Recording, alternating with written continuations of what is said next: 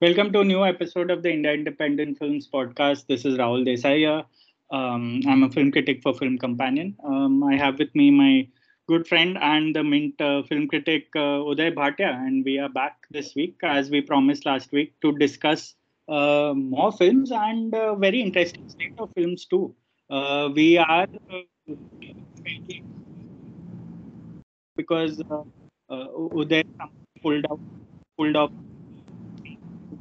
non-noisy, non-noisy.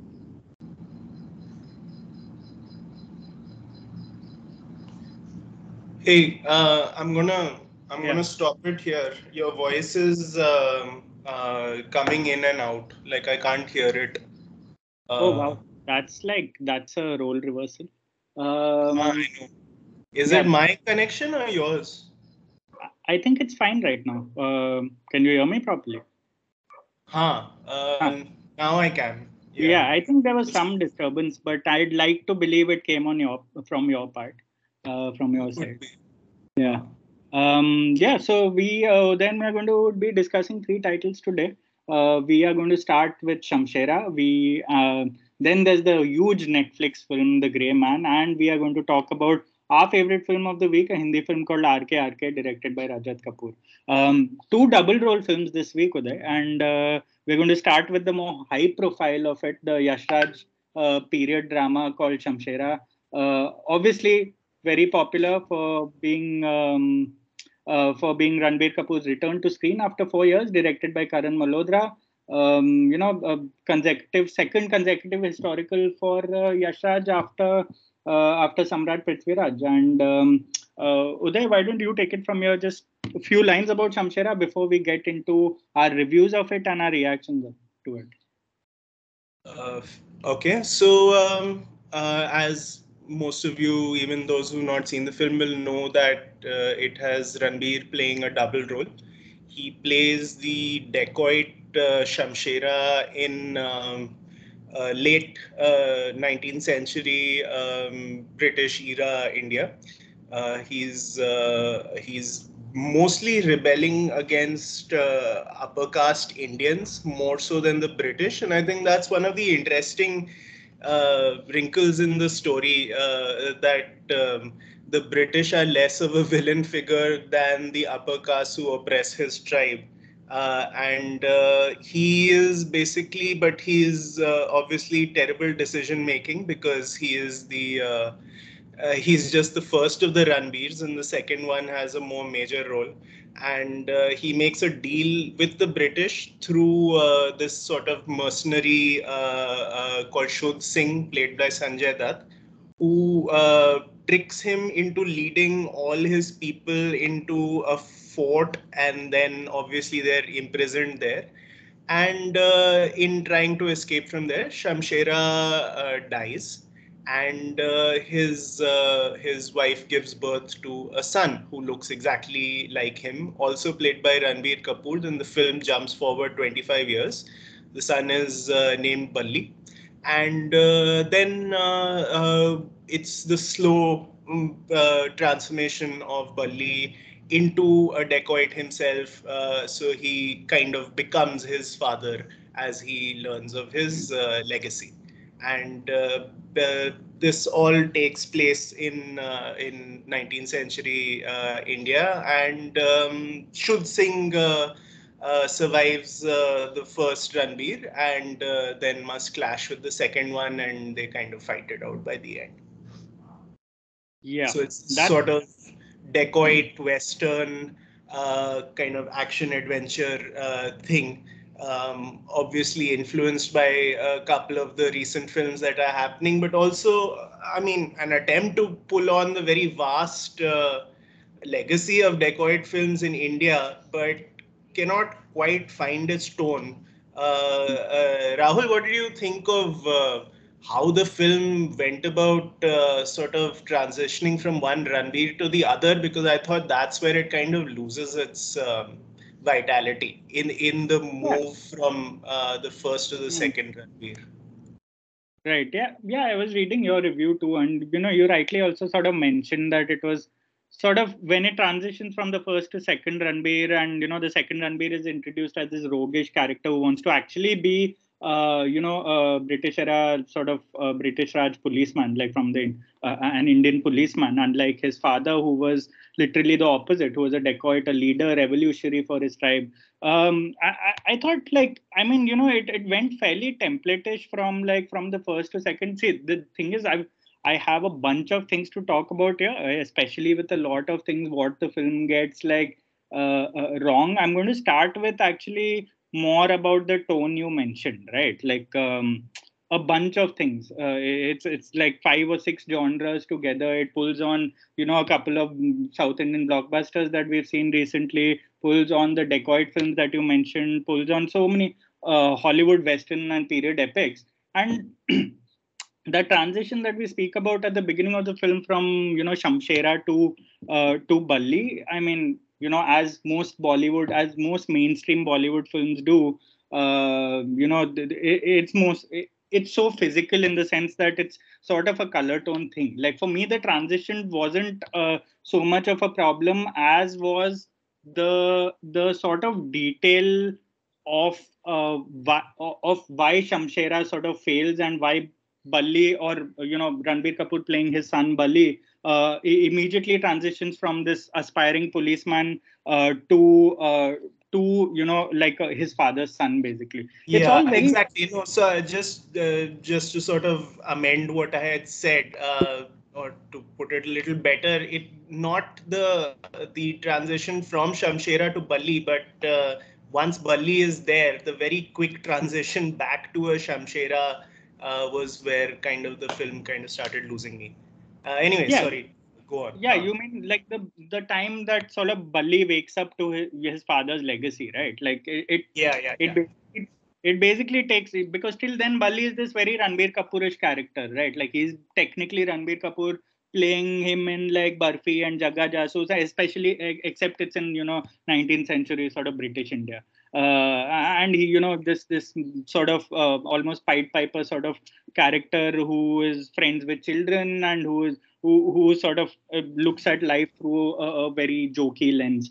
And that transition, obviously, it's on paper. A lot of this film is just on paper. A lot of things happen because they are supposed to happen, because that's how it's written. There is no real conviction to how visually it happens, or psychologically it happens, or intellectually it happens. Because see, all it takes for the transition here is Balli basically being betrayed by one of the policemen who and Sanjay Dutt himself, who's playing Shud Singh, being humiliated by him during police training, because they decide to sort of have fun at his expense, and they even threaten to torture a child at the same time. And when a film is in trouble when it resorts to torturing a child within the first 20 minutes, like it is and Ranbir, and that is the transition for Balli, who didn't know, who was under the impression that his father was a coward, because that's how the past played out. The his mother, who was Shamshera's wife, sort of made it seem that he was escaping from the fort, from this prison, but in reality he was actually trying to escape so that he could earn enough gold to pay off the British and bribe them to sort of sign a new deal, which is really roundabout, if you come to think of it, because this is an action drama. You have like two technical superheroes at the center of the film. So we need, I mean, like, I could not get over, like, there were a lot of not bad things, in the sense, the way you mentioned that the British aren't the villains in this film. Of course they are the villains, they are the antagonists, but they aren't the opponents in this film. It's Shud Singh, who's the broker, who is the mercenary, and if anything, the British comes off looking as a little more sort of intelligent and thoughtful. They have this rare white colonel in the second half of the film, who has more empathy towards how the British betrayed this Khmeran tribe, this lower caste tribe Right. that Shamshera used to head. So the British are a little more sympathetic towards their fate, but it's obviously Shud Singh who acts as that all-out sort of villain. And I like that you mentioned the sort of caste undertones there, because it is technically this upper caste sort of Hindu purity speaking, and that is the villain of the film, because that is where Shud Singh comes from. That's where a lot of the antagonism towards this Kamaran tribe comes from. So all these things, all these little ideas on paper sort of make sense, especially given where the Hindi historical has been heading, or where the Indian historical has been heading, at least politically and in a caste sense. But none of it comes through in the film. Like for example, me, I sort of noticed the caste thing while watching the film, but I was like, this film is so bad that I don't think it sort of merits a mention, because it did not translate onto screen for me. Because they're just a bunch of scenes, and it felt very tokenistic. It didn't feel honest, or liberal. It felt liberal for the sake of being liberal. It wasn't really trying to make a statement or anything. So for me, it was the actual language of the film as a fantasy actioner, as a historical drama, that was really problematic, or that was really, I couldn't get over a lot of decisions the film made on a writing level. Like, we'll come to the VFX, we'll come to the very sort of bland visual language of the film in a bit, but I just could not get over how the film went past the screenplay stage. It's a and you mentioned the Colonel. That would have been such an interesting character out there, like someone who's kind of like this sort of sad bounty hunter figure is such a good character to come into any film. And But it never really goes anywhere. Like the Shud Singh, who seems like kind of a cartoon villain in the first half, is suddenly just becomes much more effective than the Brits, whom he was very servile towards early on. And this Colonel character never really goes anywhere. And it's like whenever the film does have a good idea, I don't think it really knows how to see it through. And it's sort of the thing with there's a heist sort of later on in the film. The Balli has to steal the Queen's crown, which is touring India, and this is signaled very early on in the film.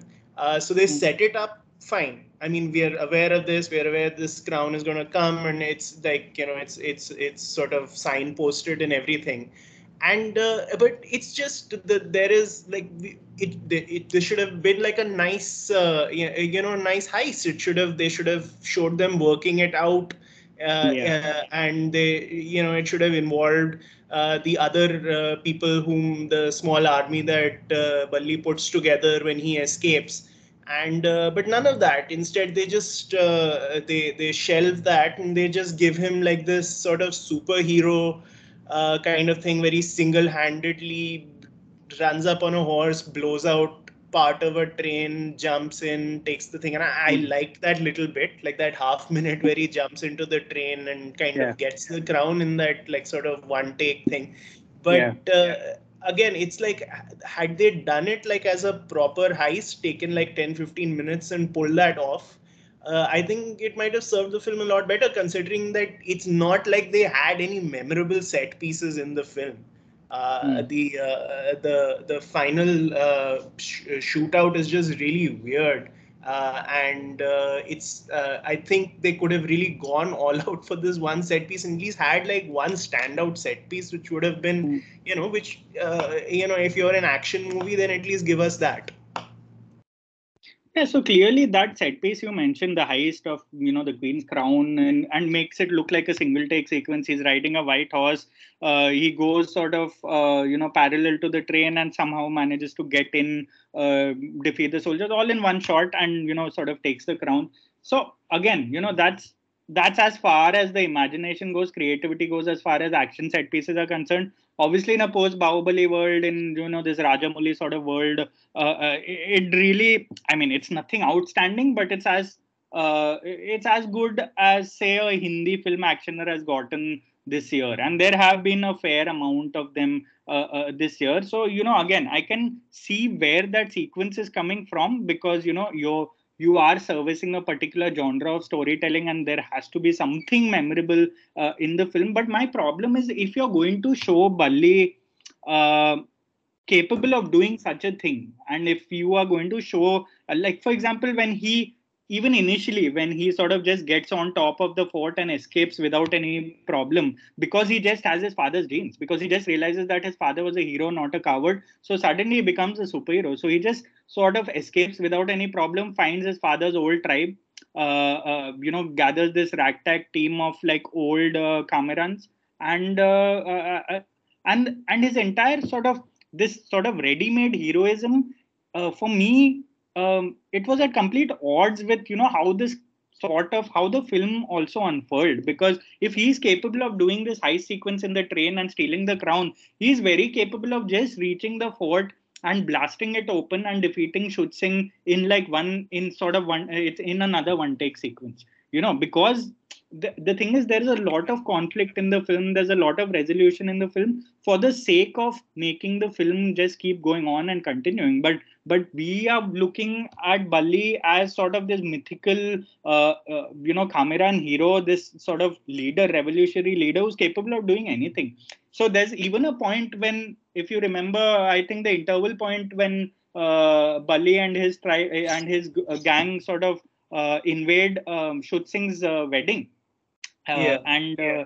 And they basically go there, even though the British High Command is present there. They go there to steal the gold and to steal money from there, so that then they can pay that same British High Command to sort of take a decision in their favor. Like, the thing is, you are going all out with your hero, you're going all out with your imagination. What is this sort of roundabout way to sell the film to us? Like, why even stretch the film? And that same wedding ends with like sort of Sanjay Dutt sort of shooting from a fair distance. One of the gang members, one of the dacoits, he shoots dead, and then they go into this existential phase where they doubt everything they're doing because one of them died. Like, it makes no sense. And the problem is that we these characters, mostly the dacoits who band up with Shamshera, we get to know them like sort of at halftime or after halftime, and they are not memorable enough for the film to go into this depression for like 10-15 minutes after one of them dies. It's like, who cares? I don't even know his name. It's like they have no characteristics. We only know Saurabh Shukla because he's Saurabh Shukla, and he's given like a lot of screen time because he's the one known actor amongst them. The rest of them, it doesn't really matter. Like, and why should they care? And not only do they get sad, but they completely disband. It's inexplicable, that whole portion. And it just it gives the feeling that the film has just completely run out of ideas and is treading water until it can do its final face off between Dutt and Ranbir Kapoor. Yeah, exactly. And that final face off, as you mentioned, one of the most bland face offs I've seen. Sort of Shutsing first of all betrays the British, and then the entire tribe finally stands up, which sure they could have done at the beginning of the film and broken down the gate, but the whole concept was that fear sort of held them back, and they sort of grow a spine when they see Bali come to rescue them and almost give his life, and Bali is on the verge of dying then. So again, it's all very awkward sort of staging in that sense. Like, the whole point of action, or the whole point of a westerner, like which is heavy on action and which is heavy on fantasy, is that you're supposed to believe in this larger of life stature of the hero, and you're supposed to believe in the fact that uh, when he's on screen, anything is possible. Like, RRR, because the reason I even was able to overlook the caste politics of that film is because of the imagination. It's always a push and pull between two different aspects of the film, right? That film was politically inert, but it had so much imagination that I started to think backward. Here, it's the opposite. Here, it's supposedly progressive in a sense, compared to most other films in the genre. But again, the action is so bland and the imagination does not exist. The screenplay is so full of loopholes. It's flawed. Most of it doesn't make sense. Most of the set pieces we see don't have a reason to exist as well, because there's no way. Most of the characters, first of all, we don't feel for any of them. Secondly, Bali is sort of capable of doing anything, but he keeps sort of doing things to stretch the film forward. So there are so many problems on an executional level that you stop seeing what the film could have been. And as you mentioned, the film could have been, at least it had a couple of good ideas. But and especially given the landscape we're in as far as period films are concerned or war films are concerned, and you've written about both of them so much, you think that a film that has its head slightly screwed on better than the others would do better on a visceral level. But this film fails so spectacularly on a filmmaking level, on a storytelling level, that it's impossible to look at any of its merits, in isolation. They are all correlated, they are interrelated. That train sequence would make sense if, as you said, we had seen enough of a heist. The death of the dacoits would have made sense if we had been more familiar with some of the dacoits, but we only heard of Saurabh Shukla and his verses. That's it. And the mother and the Ronit Roy character, who's the sort of ex-colonel of the ex sort of colonel of the Shamsheran sort of army. They disappear for most of the film, like, because it's they are being rescued. So obviously the film does not give them enough screen time because they're just waiting for Bali to come and sort of rescue them. And it is revealed later that they are aware of the fact of that Bali is alive, because the film makes us think that Bali is dead initially, and all of them are in the dark about it. But it just fails on a very basic fundamental level. And I think that is my main problem with with a big budget Yashraj film like this in 2022. You can't overlook these details. Yeah, and I just, as a last thought from me on this film is that, look, it's fine to try and present a different side of Ranbir, a slightly more like larger than life hero, and side grumpy and action man, and is sort of with a flowing beard and stuff. But you run your own risk when you like keep charming Ranbir to a minimum in your film. You can do it, but you better be confident that you have something like very much better to offer the audience. Because if you don't, then you better play on Ranbir's charm, because it's the one thing that he has that like sets him above any other actor, just that natural sort of grace and charm.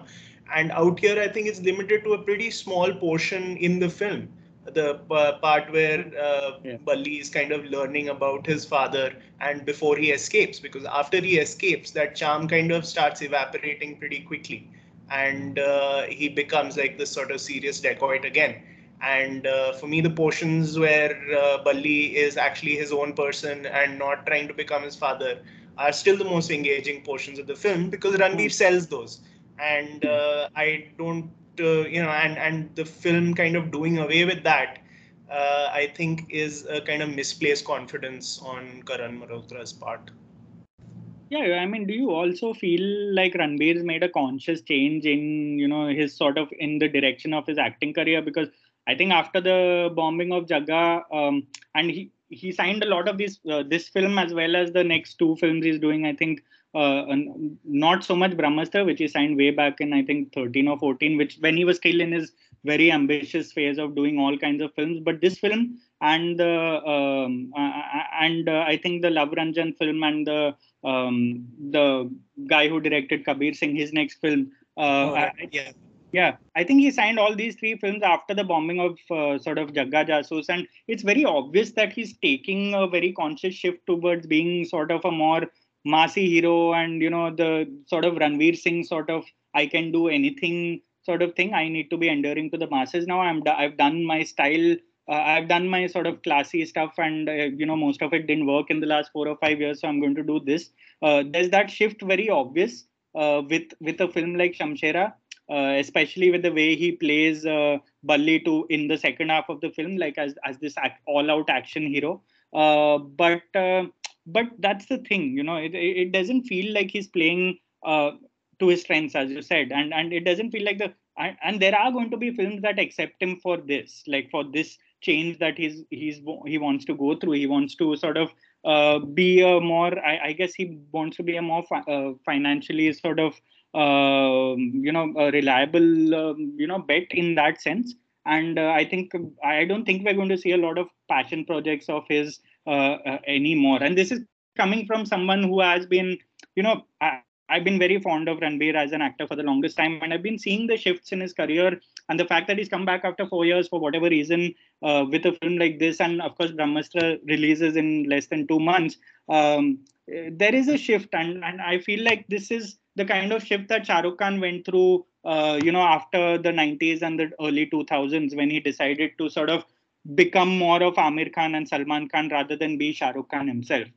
Because the box office, the 100 crore, all these things started coming into the landscape then. And when you want to become sort of this superstar that is more sort of more of a massy superstar than the actor you've been. I feel like we are seeing a very similar shift in Ranbir as well. I don't know what it'll amount to, because Shamshera is just 4 days old or 5 days old. I don't think it's doing too well. But it's too early to tell. But I have a feeling this is not great news for a lot of the charming Ranbir that we saw in the early part of his career. I don't think we're going to see a lot of that, down the line. Yeah, it could well be, and the problem with this film is kind of also that I mean, it's not good, so that's there's like people who actually want to watch something good. There's they obviously won't like it, and it's also not the kind of bad that is working nowadays in India. Like it's not crazy enough, even in its badness, to kind of draw the kind of crowds that Ranbir probably wanted when he took on this role. So it's sort of like somewhere in the middle of those, and it just sort of fizzles out. Yeah, I think, yeah, Shamshera. I mean, there's not really much to discuss besides the fact that it really was not a good film, and we will obviously be. I mean, I have a feeling we'll be back discussing Brahmastra in September, hopefully with a different sort of take on the film. But the way things are going, it's looking a little bleak. We'll move on to the next film today. We are discussing. It is the lone English film between the two Hindi films we're discussing. The Grey Man, directed by the Russo brothers. Netflix is allegedly its most expensive film ever made. Another actioner. It's based on a book. It stars Ryan Gosling, Chris Evans. It has a Dhanush cameo, which obviously if you've been living in a cave, you don't know about that one. And it's a spy versus spy sort of globe-trotting action film where there is no time to breathe, and a bad spy sort of chases a good spy across Europe, and that's pretty much about it. Ryan Gosling plays the good spy who's an ex-prisoner who's now in the CIA program, and he's sort of 18, 20 years into his career, and he chances upon some, unsavory CIA secrets, and the CIA then hire a mercenary sort of CIA agent to hunt him down, who's played by Chris Evans, which I thought the casting was really interesting as far as Chris Evans goes, because he has that very porn star mustache about him, and I've never really pictured him as a bad guy.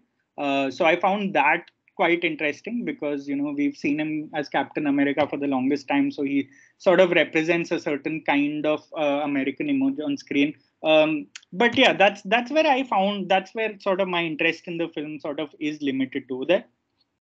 I really did not like the film at all. So I think this is like even less than Shamshera. So I think this was really a painful experience for me, and for a bunch of reasons, really. But I think a large part of that is just the kind of big budget Hollywood action which you see nowadays is in a way as hampered as Hindi film action. It's just that it's done on such a large scale, and it has this sort of false polish to it that it seems to it seems more impressive, but actually when you come down to it and you break down these sequences, they're just very chaotic, and they just don't have the kind of impact which a couple of good films actually do. And if you compare like these, the Netflix action films and say the Marvel and the DC ones, and you compare them to say like the Mission Impossible films or John Wick or the John Wick series, where they actually have clarity and inventiveness in their action, you can see the difference, let alone comparing it to like other countries which have like a tradition of better, richer, more handmade action.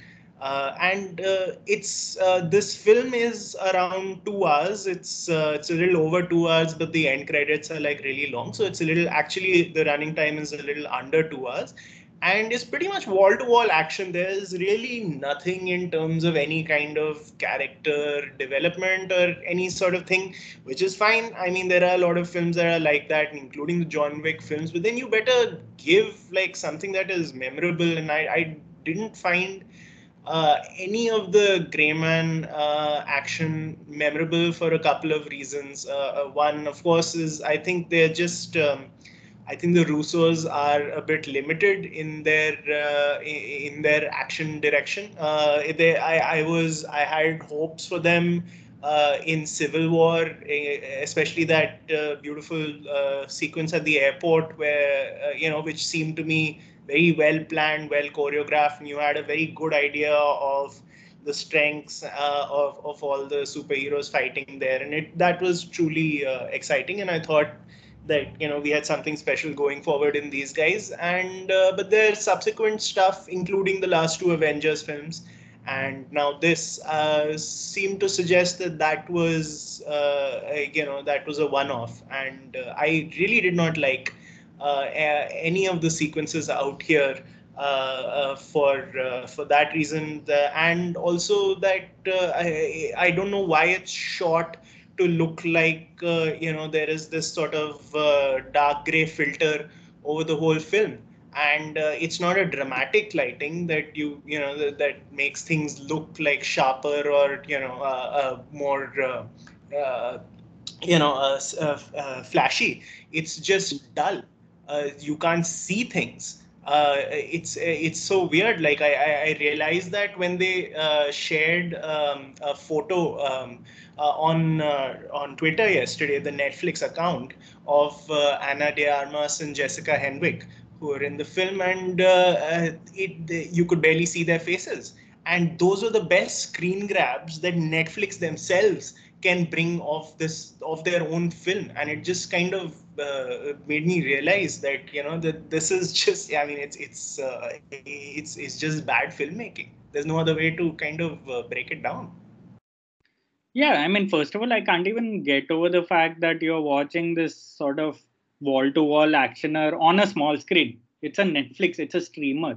I don't get the logic behind making these obviously meant for big screen films, made by Netflix and Amazon's or whatever it is for the small screen. I really do not get it, because it takes away everything. Like the other titles you mentioned, like Mission Impossible, John Wick, I can't imagine watching them anywhere else for the first time, at least. Like, they have to be on the big screen, and it doesn't help that the action in this film is so incoherent, because I could not get over. Like, I had to write an entire piece about how terrible the action is in this film, because there really is nothing else to the film, as you mentioned. It's just a bunch of guys playing blow up across Europe, and it's just going to expensive locations and expensive cities, and blowing everything up. And the collateral damage is not an American thing exactly. They don't really care for it. And it's one of those things where I was very frustrated watching it on my TV, on my laptop. And even if you're trying to follow the narrative of an action sequence, it gets almost impossible. There's this headlining sort of Prague sequence, which is 8 or 9 minutes long, which is basically just a bunch of cops and assassins going to sort of trying to kill Ryan Gosling's character in the middle of Prague. and it involves a bunch of things like trams and cars and bombs and guns and everything. And by the end of it, I had no idea who was where, what anyone was doing within the sequence. The cuts were so dizzying. So it almost makes sense that it's come from the people who pretty much are behind the Marvel sort of MCU franchise, who have headlined them for the longest time. The Captain America films, I'd like to think, were the exception rather than the norm, because when it came to the Avengers, the two Avengers that they made, the action, there's a lot to tie in that action that we saw between superheroes and this VFX heavy sort of blinding blitz of action that we saw in those films, to the ones we see here, where none of them are really clear. There's a bunch of very weird drone shots as well, that they do to mix it up in the action sequences. Yeah. And none of it really made sense, because you're talking about two spies and two CIA agents sort of chasing each other across Europe, and and you still can't figure out who's doing what, and all these cameos from, say, Wagner Moura, or from even Dhanush for that matter. Even Anna de Armas had no reason to exist in the film other than the fact that she is a female agent, and that's it. That was that. She was just sort of excess baggage in the whole film. Her character did not make sense. Of course, I don't expect a lot of action films to really justify the decisions, the creative decisions, the writing decisions they take, but to an extent some of it matters, because you're supposed to invest in characters who are trying to survive against all odds, like you invest in Tom Cruise's character in Mission Impossible. But there the action is so clear, it has such a great clarity, it has such a great build up and sense of suspense, and the fact that it's almost like listening to sort of an orchestral piece reaching a crescendo in most of those action films. There is a sense of timing and build up and three-act structure within the action sequences that Greyman sorely lacks. And I blame the Russo brothers for this, and what they've done to the Marvel franchise, and how they've made an entire generation think of action. Because for this generation who've grown up on MCU, grown up on these Marvel films, these blockbusters, I think the more you're blinded by what you're seeing on screen, the more impressive it feels. And that's not a good thing, because, the action used to stand for something in these films. And I feel like Mad Max Fury Road is a classic example of how to do the best of both worlds. You don't want to have a screenplay, don't have it. You want to have wall-to-wall action, go for it. But just the audacity of the action needs to be enough. And I feel like that's why I think we are sounding the same as we did while discussing Shamshera, because it is more or less the same problem. And it is more or less, I think, the Hollywood version of that film. And, when it comes to what it represents and what it stands for in terms of genre. Yeah, I see Ryan Gosling. He is absolutely entitled to go and collect his Netflix check, and then do the hopefully much better films that he'll do with outside of franchises. And he's been pretty honest that way, keeping out of obvious rubbish. But it's just such a waste of Ryan Gosling out here. You could easily have Ryan Reynolds in this role, sort of fighting a bit, then wisecracking, then fighting a bit. It's definitely a Ryan Reynolds template in which they've managed to find the budget to pay Ryan Gosling. I'm assuming Ryan Gosling gets paid more than Reynolds, though I'm not sure, maybe not. But I'm just saying, I think it's beneath him. He's still, I think he has these moments where he reminds you why he's such a funny actor, sometimes even in these action movie roles, because he does these like weird groans that are that kind of reminded me of The Nice Guys, where he's like, every time he gets beaten up by Russell Crowe or by anyone else, he sort of lets out these groans and moans, and he sort of does that out here also. But it's with the awful lines that he gets to mouth out here, and just like a really dumb film at every level. It is kind of below him, and to hear that there are going to be sequels and spin-offs and all doesn't make me very happy. I think he's made for better things than this. Yeah, I'm pretty much done with that franchise. Like with this franchise, if it's going to turn it into a franchise, and there is the threat of doing that because they just announced a spin-off sort of thing on Ryan Gosling's character, and that's a good point that it was a very Ryan Reynoldsy template. If I have to think back on the Netflix blockbusters, so to say, a couple of years later, I won't be able to figure out the difference between this and the last Ryan Reynolds film or the last two Ryan Reynolds films I watched. One I think featured Dwayne Johnson, which was Red Yeah. Notice, and Red Notice. yeah, Awful. and that was equally awful or worse. And this and there was another Ryan Reynolds film featuring time travel, whose name I've obviously forgotten because that's how sort of dispensable the template looks and is, and it's really a very obviously sort of cash grabbing sort of Netflixy decision. And you're right, it's sort of beneath Ryan Gosling to do roles like this. Hopefully, there's all actors like him sort of find a balance, so we will be treated to more Gosling in even in good guy sort of roles in the future. But yeah, as Yeah. far Let as me ask you. Let me ask you something. Since you mentioned Dhanush, do you feel at some level that not only is Netflix playing us, but we are very happy to be played as Indians, being told that Dhanush is one of the stars of the Grey Man, where he basically shows up for one fight sequence and that's it. yeah, yeah, we Like are. the way that, I mean, it's obviously Netflix and the Russos and everyone is going to build it up like Dhanush is a big part of the film. But the fact is that he's not. And but in India also, we've been very happy to play along with that, and that seems dishonest and kind of desperate on our part. I don't know. It struck me as very weird. It is that usual sort of Western exoticism thing that we Indians have an inferiority complex when it comes to our own cinema or being represented in the West. It's the reason we're obsessed with the Oscars as well. It sort of ties into, it extends into this thing, right? Like even when Deepika did that small role in one of those many Fast and Furious sort of films, or if any of our stars have this blink or miss, I think Alia Bhatt is next in line Yeah. to do a Netflix same sort of action film. And yeah, we are happy to be played. It's a very Indian thing. It's a very Bollywood thing for that matter. It's a very Dhanush. And Netflix prey, like any other studio will prey on that.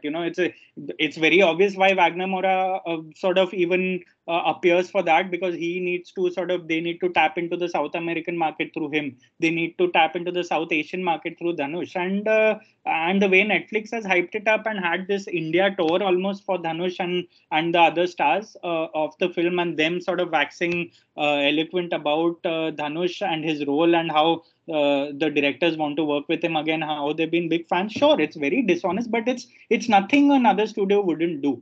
In terms of publicity and marketing, it's our reaction to it that's a problem, and this will keep going on because to Dhanush's credit, he looks fairly bemused about why he's getting so much attention to do a film like this. He sounds fairly like, why the hell did I get this role? Why do they like me? And why is it such a big deal whenever you hear any of his interviews? But I mean, it is what it is. We are more than happy to sort of join that publicity bandwagon and fall for it. And Dhanush is literally in one action sequence, and he's called sort of sexy Tamilian friend twice or thrice by the antagonist in this film to remind us that he has morals because he's a South Asian character in this, despite being an assassin. But yeah, it's just tokenism, and I sort of saw it coming the moment they announced Dhanush in the role. And I think those of us who review films on a week-to-week basis or whatever it is, we know this, but there a lot of viewers will fall for it. They need Indians to watch this Netflix film, what with their falling numbers and their sort of falling share prices. So yeah, it is dishonest, but it is how the business has been for the longest time. We are going to keep seeing it over the next few years, as well as more of our stars participate in their films for one or two sequences because they know India is such a big market. So yeah, I'm not surprised by it, but it is what it is. Should we move on to RK? Yeah, I think so.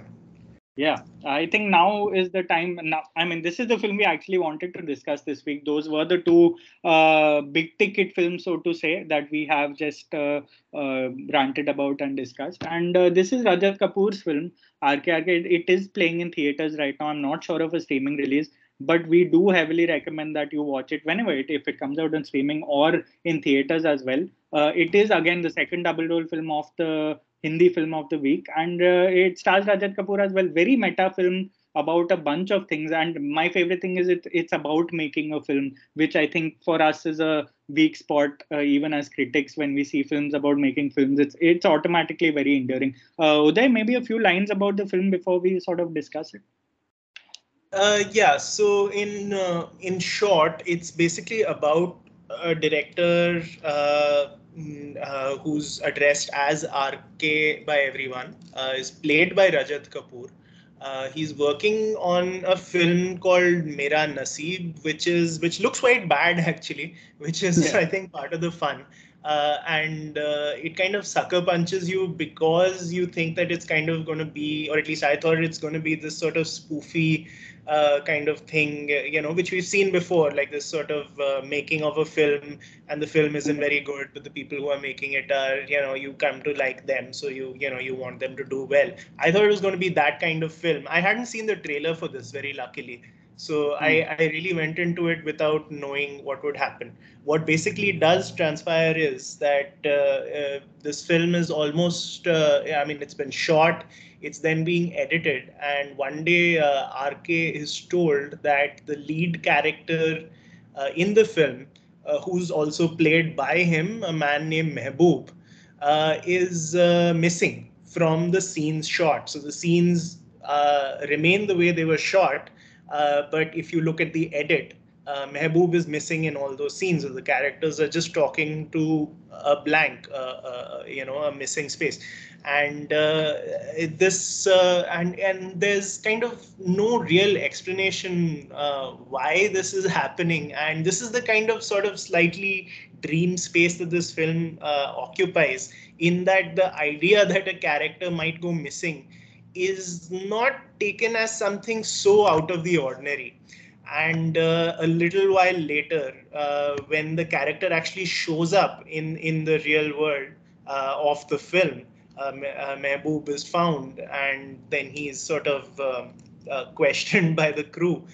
Even that is kind of taken up as something, that, I mean, maybe not exactly normal life, but not something that they can't get their head around. They pretty much take it in their stride, and then try and figure out what they should do with this character who's escaped the film and is among them. So it's basically a very playful film, as you mentioned, a very meta film also, and kind of talks about a lot of things and gets more philosophical as it goes along, which is something that, if you've seen a bunch of Rajat Kapoor films, he does have this tendency that, his films can seem a little farcical to start off with, and then they get a little deeper and deeper. I'm thinking particularly of Aankho Dekhi and Mithya, both of them, which have like a comical premise, and then kind of get into, much deeper questions about creation and authenticity, and how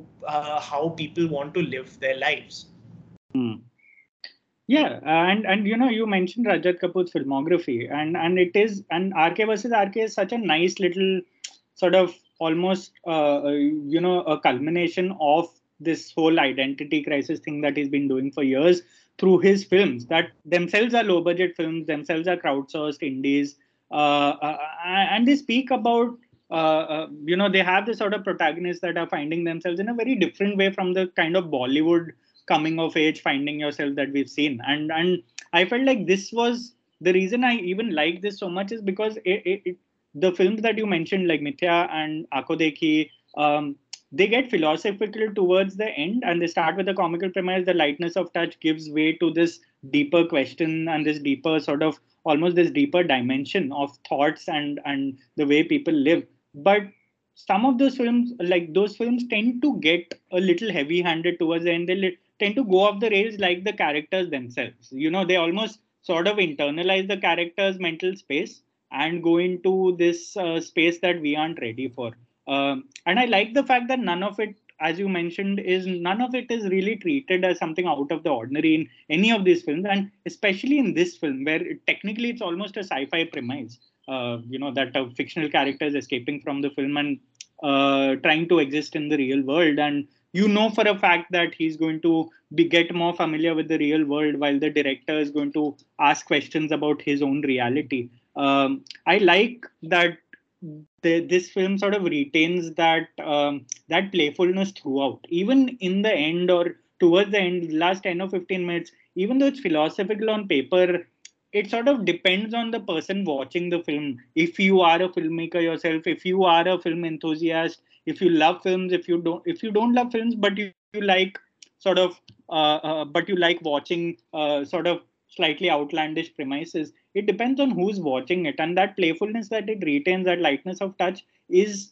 consistent throughout the film. The film never tries to lose you, tries to go into a dark space, because it very well could have. And even the darkness towards the end of this film, where there are a bunch of sort of almost comical moments that are at the danger of spiraling out of hand. I feel like it isn't weighed down by a sort of necessity to make a statement about life, or to make a statement about, or to just give a message to the viewer watching it.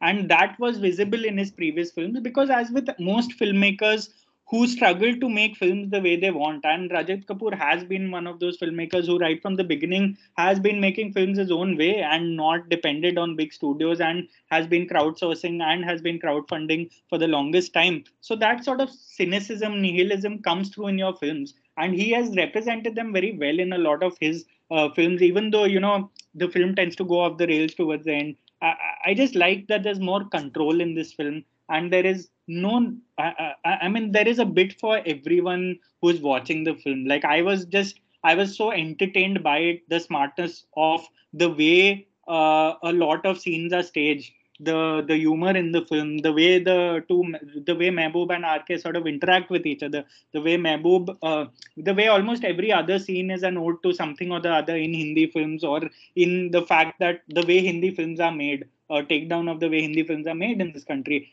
So if you even engage on it on a superficial level, it is very enjoyable. If you want to get philosophical about it, there is a lot there too to offer you whatever you're looking for. So I sort of like that. Like it wasn't trying to teach you something. It wasn't getting preachy, even though it had all the potential to do so. I absolutely agree, and I really liked that thing that it's what it seemed to be doing is kind of throwing out these ideas, and then it's just like it's not trying to wrap them up in a message or in anything concrete.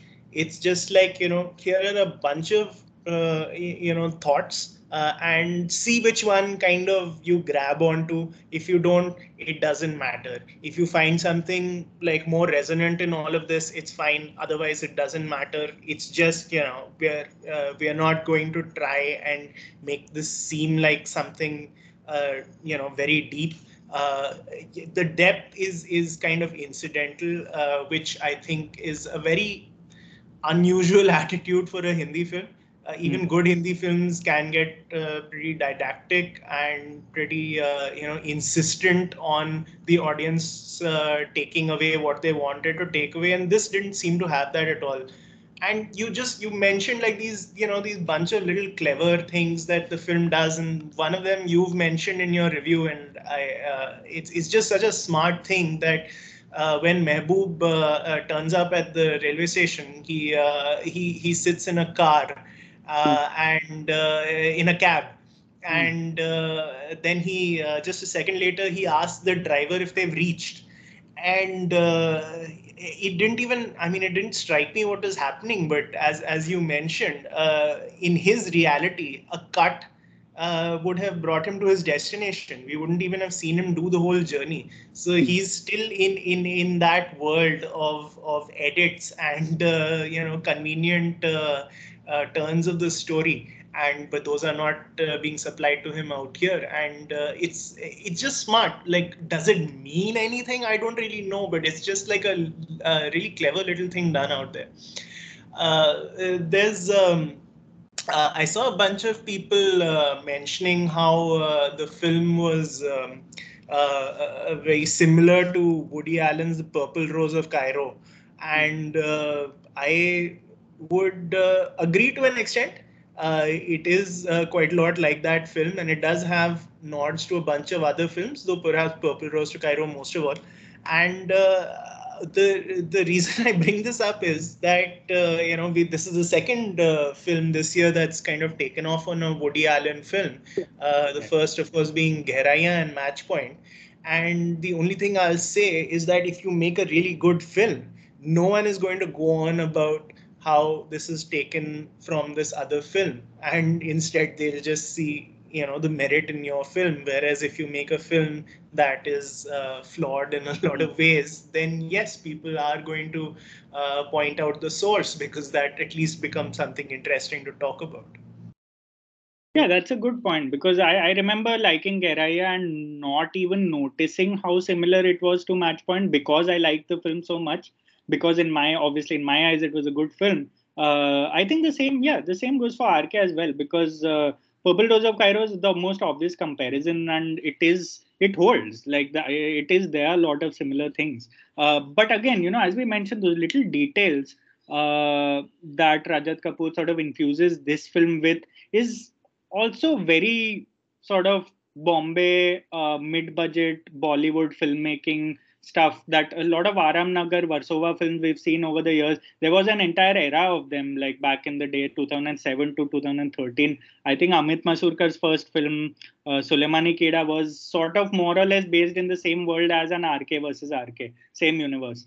And it really depends on how the director sort of sells a kind of meta little playful concept like that. And for me, even if it was so similar to, at least conceptually, to a Woody Allen film, there is so much about its texture, about the way this film has been designed and made, and the sort of little throwaway moments, like the one I wrote about, the one you mentioned, that little sort of spotlight on him all the time, the difference in color tones between the fictional character and the real world he's in, the reactions, the very poker face sort of take on such a sort of magic realism sort of almost premise. I really like that. It reminded me of the Bombay I sort of live in, the Bombay I've like seen a lot of directors and seen a lot of assistant directors and actors and producers.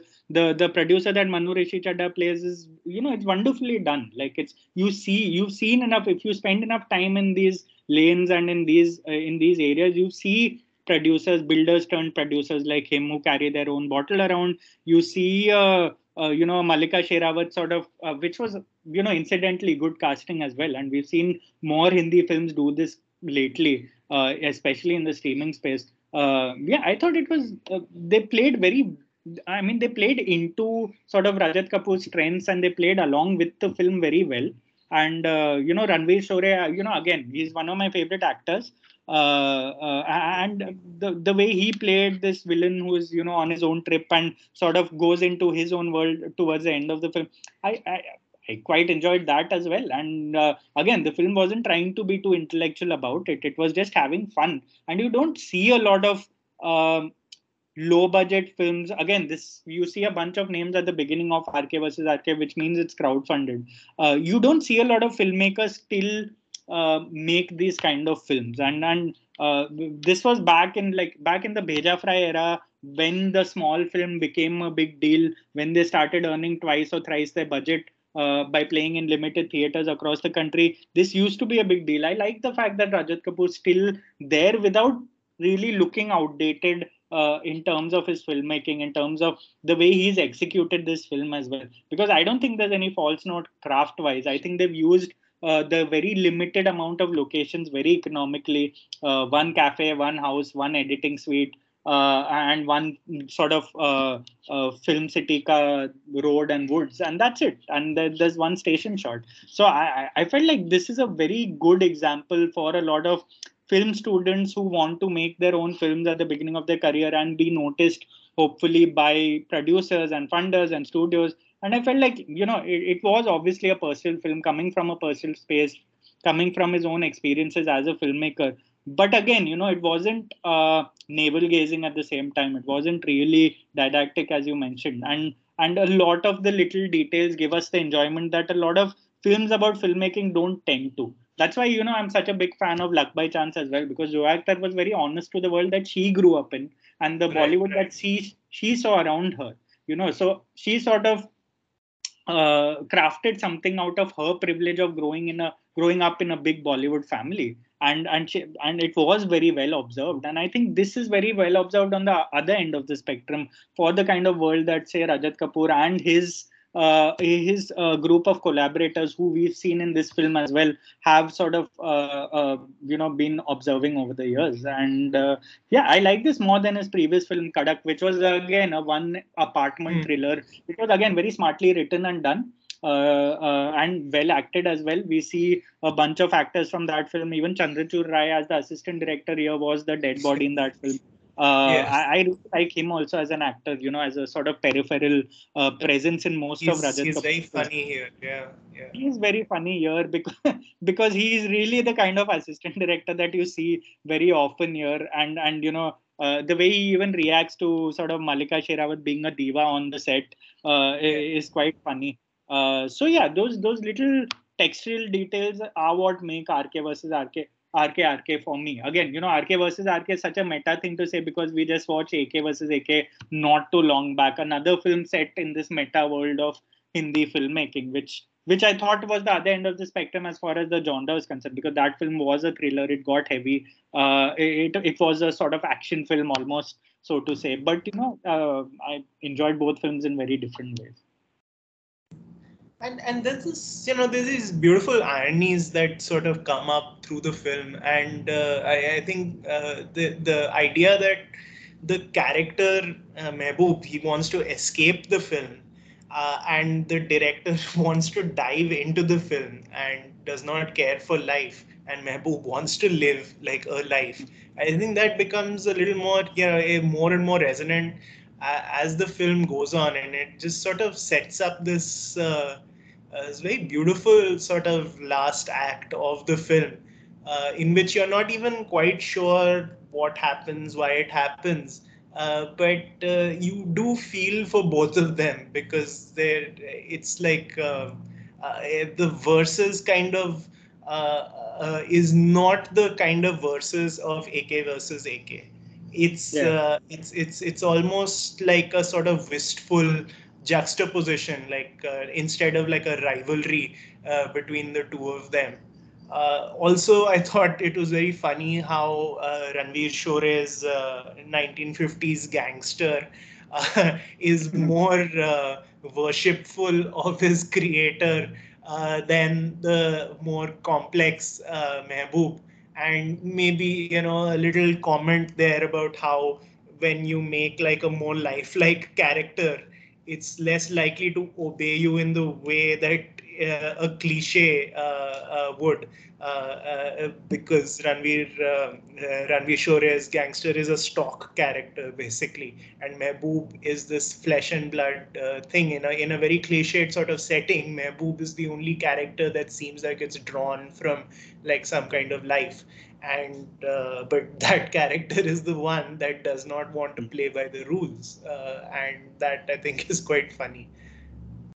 Yeah, I think that's the best part of the film, right? Because the film that RK is making is actually quite a bad film. His producer clearly does not have faith in it. His assistant directors are trying to be kind, but they know it's a shitty film. Because you sense that even RK, the filmmaker, is on his own sort of career junction, right? At an intersection where he's made a bunch of, say, bad indie films or crowdsourced films. He's finally found a funder, and he's probably decided to sell his soul by making a film that's an ode to period Bollywood films. And we know for a fact that when you make ode to period films here, it's become almost a cash grabbing genre in Hindi cinema right now. Like, you justify your campy filmmaking, your bad filmmaking by calling it an ode to the 70s westerns or to the 50s sort of family melodramas, which this one is. But quite plain and simply, he is making a film that isn't himself, and he's going out of his sort of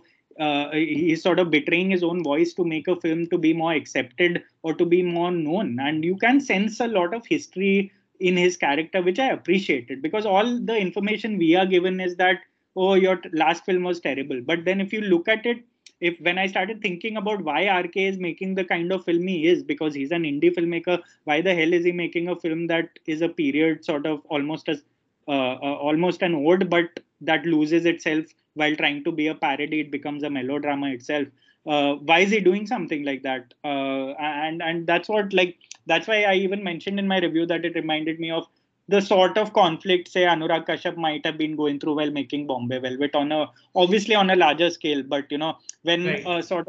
when a filmmaker, when a cult filmmaker, sort of known among cinephiles, decides to go the popular route, this is the conflict, this is the existentialism he probably faces while making a film that is betraying his own voice. And I guess RK was going through something like this, and the character that he wrote, Mehboob, was a sort of a version of himself, but again, a little more crowd pleasing version of it. So that's why he sort of grows his own heart. And also, I like that we could derive our own theories by watching the film, and that is part of the entertainment. That is part of the engagement of this film, and that is part of, I think, why this film will endure as one of those very well-made film within a film dramas or comedies over the years, because of its sort of understanding of ambition, because of its understanding of scale, and the way it sort of really doesn't try to be anything else other than itself. And these we've been seeing skits about filmmaking for the longest time, and we keep saying that these TVF guys make the films that they make are turn or the shows that they make turn into glorified skits. But this is the way you do it correctly, I feel, because there is more meat to the narrative than just the gimmicky premise, which is basically a character escapes from a film. And yeah, and it was, and that's pretty much what sort of even defined our perception of the film, our enjoyment of the film. Yeah, absolutely. I don't have much more to add to that, but just a small thing that it's playing in theaters, even though one might sort of think that a film like this would not get into theaters nowadays and would be immediately put on streaming, but it is on theaters and in theaters, and I think people who have sort of bent for slightly more open-ended cinema will enjoy this one, and you should probably try and catch it quickly though, because another week and there'll be other big films, and it'll be out of the halls pretty quickly. Yeah, as Uday said, catch it in theaters. And weird, because Grey Man should have been in theaters, it's on streamers, and that this should have been on streaming and it's in theaters. It's sort of almost it's been a very weird week in that sense.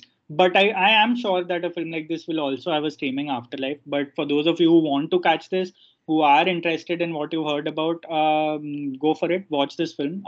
Wouldn't recommend any other film playing in theaters right now or on streaming. And yeah, and I think that's about it, even from my side, as far as RK versus RK is concerned. We discussed Shamshera, Greyman, and RK versus RK. Our pick is obviously RK. And do write into us if you have any more suggestions. We will be doing these weekly podcasts more, because, as you know, there has been a deluge of films and shows in the recent months, which looks to continue well till Diwali or beyond it. There will be an Alia Bhatt film next week on Netflix, so we will be discussing that soon as well. Till then, stay safe, and do write into us, raulnoles@gmail.com, bhatya.ud@gmail.com. We'll be happy to discuss other things as well if there are any requests. And yeah, and Uday, thanks for joining me, and we'll be back soon.